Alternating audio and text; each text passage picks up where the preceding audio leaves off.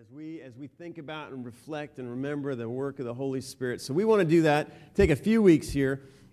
We do believe, let me make clear, we do believe the Holy Spirit has and always is and always has been one with the Father and the Son. He was with the Father in the Son in creation. He was with the Father and the Son in the ministry of Jesus. He is with the Father in the Son now and will be with the Father and the Son throughout all eternity. And so we affirm the original and continued ministry of the Holy Spirit. We also believe, though, that at Pentecost, this Jewish feast, really, it was celebrated 50 days after the last Sunday of Passover, at this particular Pentecost, following the death and resurrection of Jesus, we believe in the Christian church that the Holy Spirit came and was fully revealed in a way that he had not yet been to that point, and began to minister among the people of God, the church, in a new and a fresh way, and made new things, in a sense, possible with his revelation. It was, in a sense, the full unveiling, the coming out party, if you were, or as some theologians have referred to it, his inauguration day. It was the start of something new and beautiful. His coming would mark a new day for followers of Jesus, a new day for the church. For the church, as I said, it's kind of known as the birthday of the Christian church in many ways. All sorts of special celebrations going on today. The Holy Spirit was the one that Jesus had promised to his disciples. He had promised that this one would come. We'll read that passage in just a few minutes. He was the one that through whom Jesus would continue his ministry. And even Jesus said he would continue his ministry through the Holy Spirit, but even now in a much more effective and efficient way, because while he'd been limited in his earthly ministry to one spot and one time, now in the presence of the Holy Spirit, he could be everywhere all the time. And so we celebrate the ministry of the Spirit. And today, again, how appropriate we join with the church around the world in the global day of prayer, and how appropriate we would think about celebrating the ministry of the Holy Spirit. And so today, particularly, we want to think about pneuma, the global Spirit, the significance and the global impact, really, of the Holy Spirit around our world today. The Spirit is at work truly, and I hope that we've discovered this to be true. The Spirit is at work in deeply intimate and personal and kind of just unique ways within each of us. And yet we need to affirm that the Spirit is the power that enables the church to go public. The Spirit is the power that sends the church in mission. And so while there's an interior work going on with the Holy Spirit, there is, without a doubt, a global reach of the Spirit that we need to be sure and remember as we think about the Spirit today. So I want to read to us just a passage of Scripture from the book of Acts, chapter 2, that recounts the story of that Pentecost experience, and then just share a few brief thoughts from it if I can. Let's stand together and let me read these verses together. You can follow along on the screen. Acts chapter 2, I'll read through verse 13. At the end, I'll simply say the word of the Lord, and you can say thanks be to God. When the day of Pentecost came, they were all together in one place. Suddenly, a sound like the blowing of a violent wind came from heaven and filled the whole house where they were sitting. They saw what seemed to be tongues of fire that separated and came to rest on each of them. All of them were filled with the Holy Spirit and began to speak in other tongues as the Spirit enabled them. Now, there were staying in Jerusalem God-fearing Jews from every nation under heaven. They had all come in for this Pentecost celebration from all over the land. When they heard this sound, a crowd came together in bewilderment, because each one heard them speaking in his own language. Utterly amazed, they asked, "Are not all these men who are speaking Galileans? Then how is it that each of us hears them in his own native language? Parthians, Medes, and Elamites, residents of Mesopotamia, Judea and Cappadocia, Pontus and Asia, Phrygia and Pamphylia, Egypt, and the parts of Libya near Cyrene, visitors from Rome, both Jews and converts to Judaism, Cretans and Arabs. We hear them declaring the wonders of God in our own tongues. Amazed and perplexed, they asked one another, "What does this mean?" Some, however, made fun of them and said, "They have had too much wine." This is the word of the Lord. Thanks be to God. You can have a seat. It is true. I will say this right now, that when the Spirit interrupts things, when the Spirit comes in, He does things that the world does not understand or explain. And we need to expect that and anticipate that and believe in that. Look for that. But when those who aren't looking for that are confronted by the work of the Spirit, they're left grasping, as this last statement alludes to. They're left grasping for explanations and ways to understand. And what a great thing to say right from the beginning, that the work of the Spirit transcends our greatest and deepest understanding. But how important it is to go ahead and dig in a little bit anyway. Just like with the birth of Jesus, with the birth of the Spirit, there were signs at its birth. With the birth of the church, there were signs. With Jesus, it was angels singing.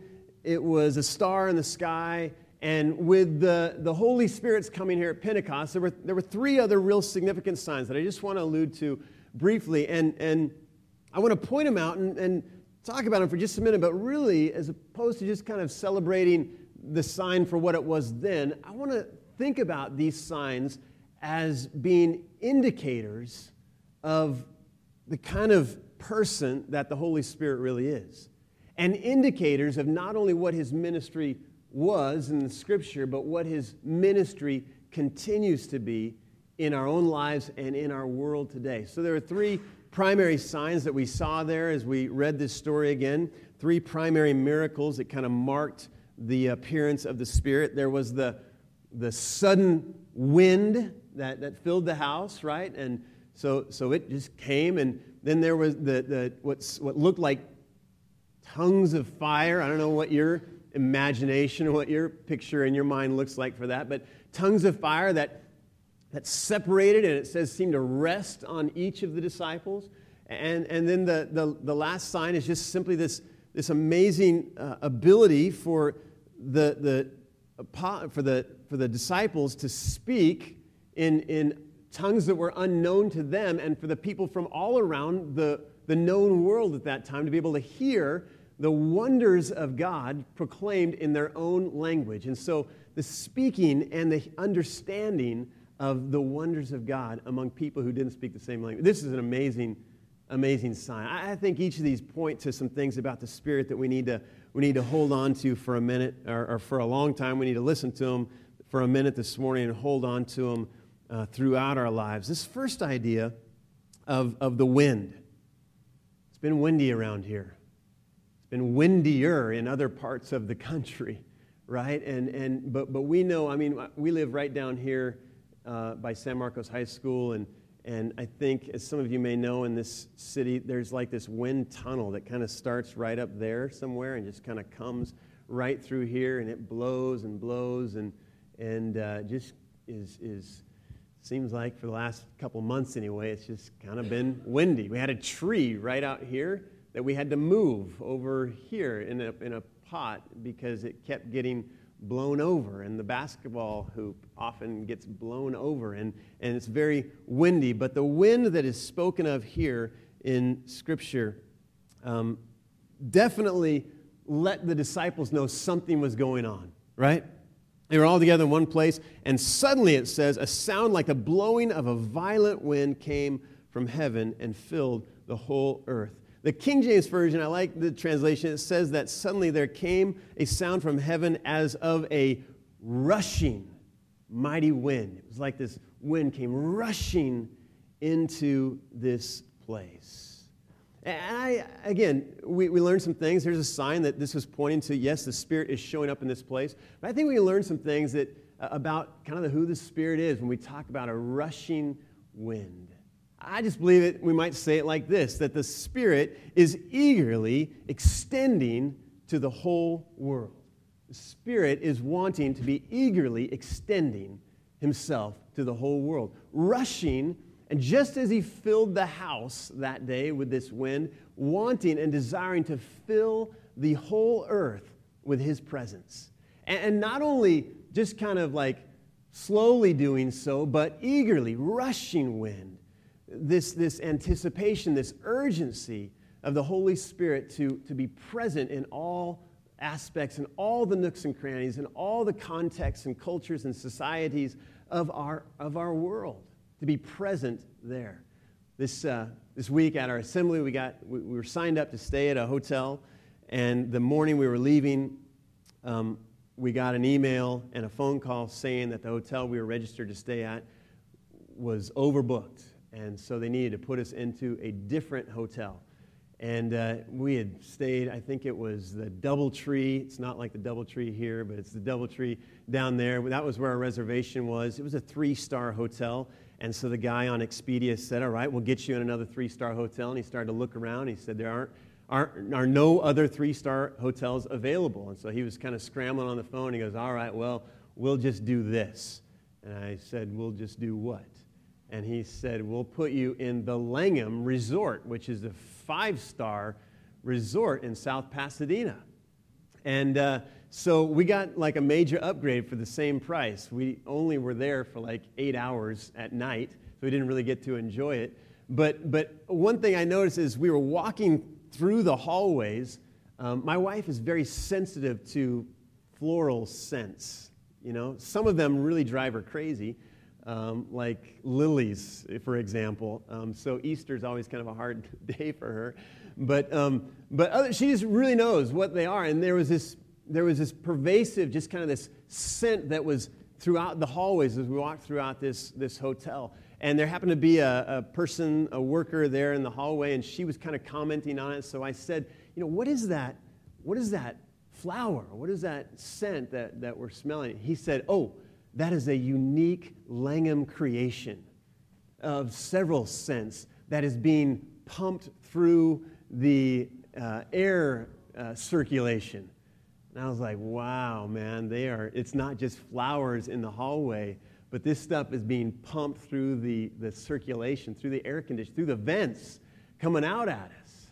And as I was thinking about that, I was just recognizing that everywhere we went, there it was, being pumped through the vents to us. And this, I think, is the model of the Holy Spirit, reaching, extending, eagerly, spreading himself out into the world, into our lives, and before us, into the church, at every corner, every representation of his church, there the Holy Spirit is. We saw it again at our conference.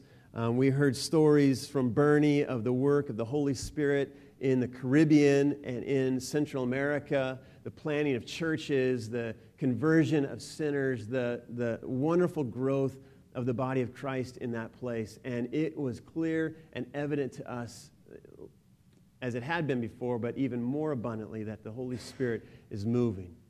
The Holy Spirit is reaching. The Holy Spirit is stepping ahead of us and leading, setting the course for us, if you will. Jesus said it like this. He was talking with Nicodemus in John chapter 3, and he said these words, the wind blows wherever it pleases. You hear its sound, but you cannot tell where it comes from or where it is going. So it is with everyone born of the Spirit. The Holy Spirit, as this rushing wind, will not be boxed in, will not be steered or coerced. The Holy Spirit moves where it will, and we with the Spirit. What a promise. What a promise, you guys. Wherever we go, the Spirit's already been there. Wherever we go in the name of Jesus, the Spirit has already been there. He is filling the world with his presence even now. He's eager to do so. Rushing ahead of us, filling the world with his presence. Well, the second sign is this, the tongues of fire that separated and came to rest on each of the disciples that were gathered there. And again, this just is a shocking symbol and a shocking sight for those folks there in that room, and definitely would have awakened them to the fact that something unique, something distinct was happening in this place. This was not anything, as my son likes to say from time to time, you don't see that every day, Dad. This was you don't see that every day kind of moment. definitely for those disciples. But what does it point to kind of beyond that? What does this say maybe about the kind of work that the Holy Spirit is doing both in our lives and then in the world? Well, it's very clear here that this moment seems to be a significant time for the Spirit to kind of separate and come upon individual people. And the fire, the representative, we have the red candle here today lit as a kind of a symbol of the presence of the Spirit in our lives. But the fire there just signifying this, the transforming, purifying, energizing, penetrating work of the Spirit in the lives of God's people and of the church. I just believe that's kind of what was going on in that moment, that the Holy Spirit was coming fresh upon these disciples, that they were experiencing a new level of transformation, a new level of change, a new level of empowerment, a new level of devotion to God, a new level of living for Him, a new sense of mission and purpose as they were being soon to be sent out in mission for Him. And I just think that this points really to the work of the Holy Spirit in each of our lives, that in a very powerful way, that the Holy Spirit, as He thinks about where He's going and what all He is up to, wants to come to each of us in a very personal, intimate way and empower us and strengthen us and energize us and motivate us and send us. We might say it like this, that the Holy Spirit is powerfully preparing each individual for His work of mission in the world. This is one of the key jobs of the Holy Spirit, the key roles of the Holy Spirit from then until now, and will go on through the end of time, to powerfully, not just to kind of sustain us, although He does that at times, but to powerfully prepare us, to equip us, to empower us to carry on the work that He wants us to carry on. I'm thinking about the folks who, on Friday night of every district assembly, we have the ordination service. And it's been my privilege the last 3 years to be the district secretary. And so I've told you about this before, but one of my things that I get to do, it's really the highlight. I'm not super great with all the details and other stuff that I have to do, but the great highlight of mine is when I get to escort into the service those people who are being ordained, who are being kind of, set apart for ordained ministry in the Church of the Nazarene. And I get to lead them in, and the general superintendent stands up here, and I stand down there, and I present them to him, and he then welcomes them. And then later in the service, you got to visit one of these one time if you haven't been before. Later in the service, they kneel, and the general superintendent walks from person to person, puts both his hands right on their head. Doesn't matter if he messes up their hair. It's a great deal. And just ordains them in the church of God. It's a powerful, powerful moment. And without a doubt, the Holy Spirit is present in those moments and has been leading up to in the lives of these ordinands, powerfully preparing them for the work that He has set them apart for. But I just kind of believe, and we believe in the Church of Jesus Christ, not just in the Church of the Nazarene, but in the Church of Jesus Christ, that in this concept called the priesthood of all believers. And so whether you're ordained by the general superintendent with his hands on you, or whether you're simply called and sent by the power of the Holy Spirit, that each of us are to be sent into ministry.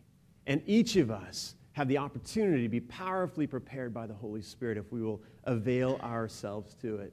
The GS spoke, the general superintendent, one of his messages was on the feeding of the 5,000. And he talked about the little boy who brought the 5 loaves and the 2 fish, right? And he talked about how, if any of us had come and if any of us had that lunch and we had simply said, well, I'll give you 4 loaves and 1 fish, most of us would have said, yeah, that's good stuff. That's great. Go ahead and do that. But the general superintendent suggested, no, that Jesus is inviting us to be 5 loaf, 2 fish kind of people. And when we do that, when we lay ourselves completely before Him, that the Spirit can come in and equip us and transform us and use us in new and transforming ways. Again, not just, now we think of the global aspect of the Spirit, not just so that we can sit around and pat each other on the back, or we can look at each other and think, wow, you are you are really powerfully prepared. Not to kind of admire how prepared we are, but so that we can be prepared so that we might be sent out. We might be prepared so we can be sent out, not necessarily to the far corners of the globe, but maybe to our neighborhood, down the street, or to the person in the cube next to us at work, or to the classroom or to the school in our neighborhood. Powerfully being sent out. Well, that's the second sign. The third one is just this. Well, let me read that passage of Scripture if I can from Acts 1:8. Read this with me, would you? But you will receive power when the Holy Spirit comes on you, and you will be my witnesses in Jerusalem and in all Judea and Samaria and to the ends of the earth. I love that because it doesn't say you. If you want to, you can be my witnesses. Or if it works out for you, then you can be my witnesses. But if you're a follower of mine, Jesus was saying, you will be my witnesses. And the way you'll do that is because the power of the Holy Spirit will come upon you and set you apart for that task. And I don't care if you've been saved for a long time, even if you've been filled with the Holy Spirit before, however that experience might have worked for you. I just believe that there need to be, and I think this passage really speaks to the possibility and the need for fresh infillings of the Holy Spirit. Anybody agree with me? Fresh infillings of the Holy Spirit for new tasks that God might be bringing our way.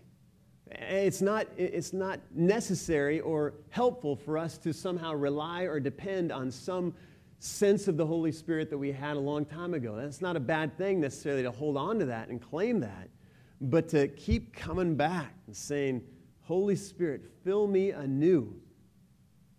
Fill me with a fresh sense of your presence as I step forward in the task that you have in mind for me. Powerfully prepare me and my life. Well, the last sign was this, and it's the one that gets the most discussion perhaps and generates the most controversy even within the church. And it's just this simple sign of speaking, the disciples speaking in tongues or unknown languages, the glossolalia, this unknown language. And Paul refers to speaking in tongues in 1 Corinthians as well as a gift of the Spirit. Most scholars believe today that we're talking about two different things, that in 1 Corinthians, Paul is speaking about a completely unknown type of prayer language.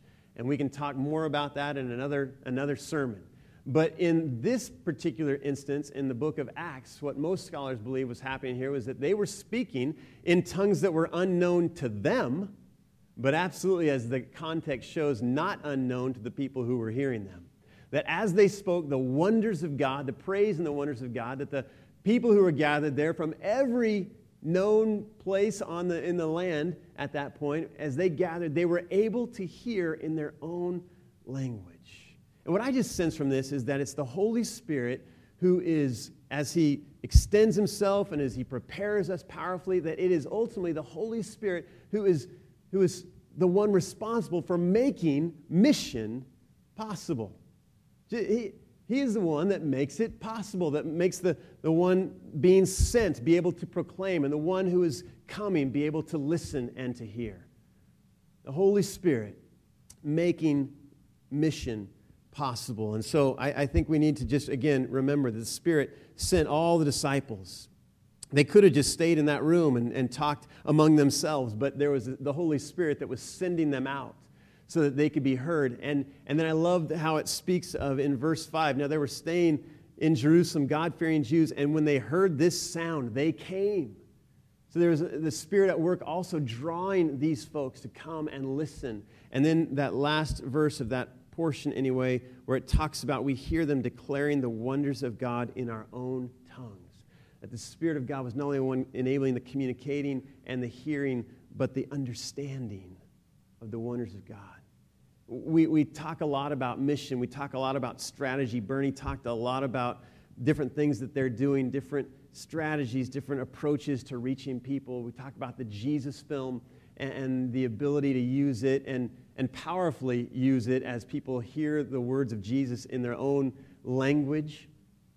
But we just, amidst all the strategy, amidst all the things that we may even talk about as a local strategy in ministry in our community, how important, how vital it is to remember that it is this Holy Spirit who is the one that enables us to go, enables us, if we have anything good to say, it's from Him. And it's the Holy Spirit who is drawing, who is wooing, who is leading people to be in the place where they might be able to even hear a word that we might say to them. It's the Holy Spirit who is giving them ears to hear and respond. And again, I talk with people about the Lord, quite regularly, and sometimes, sometimes it just clicks. It just really works, and sometimes it doesn't. And I'm not sure what the Spirit is up to at that point, but when it does, I know it's the Spirit who has helped to make that connection. He's the one who makes mission possible.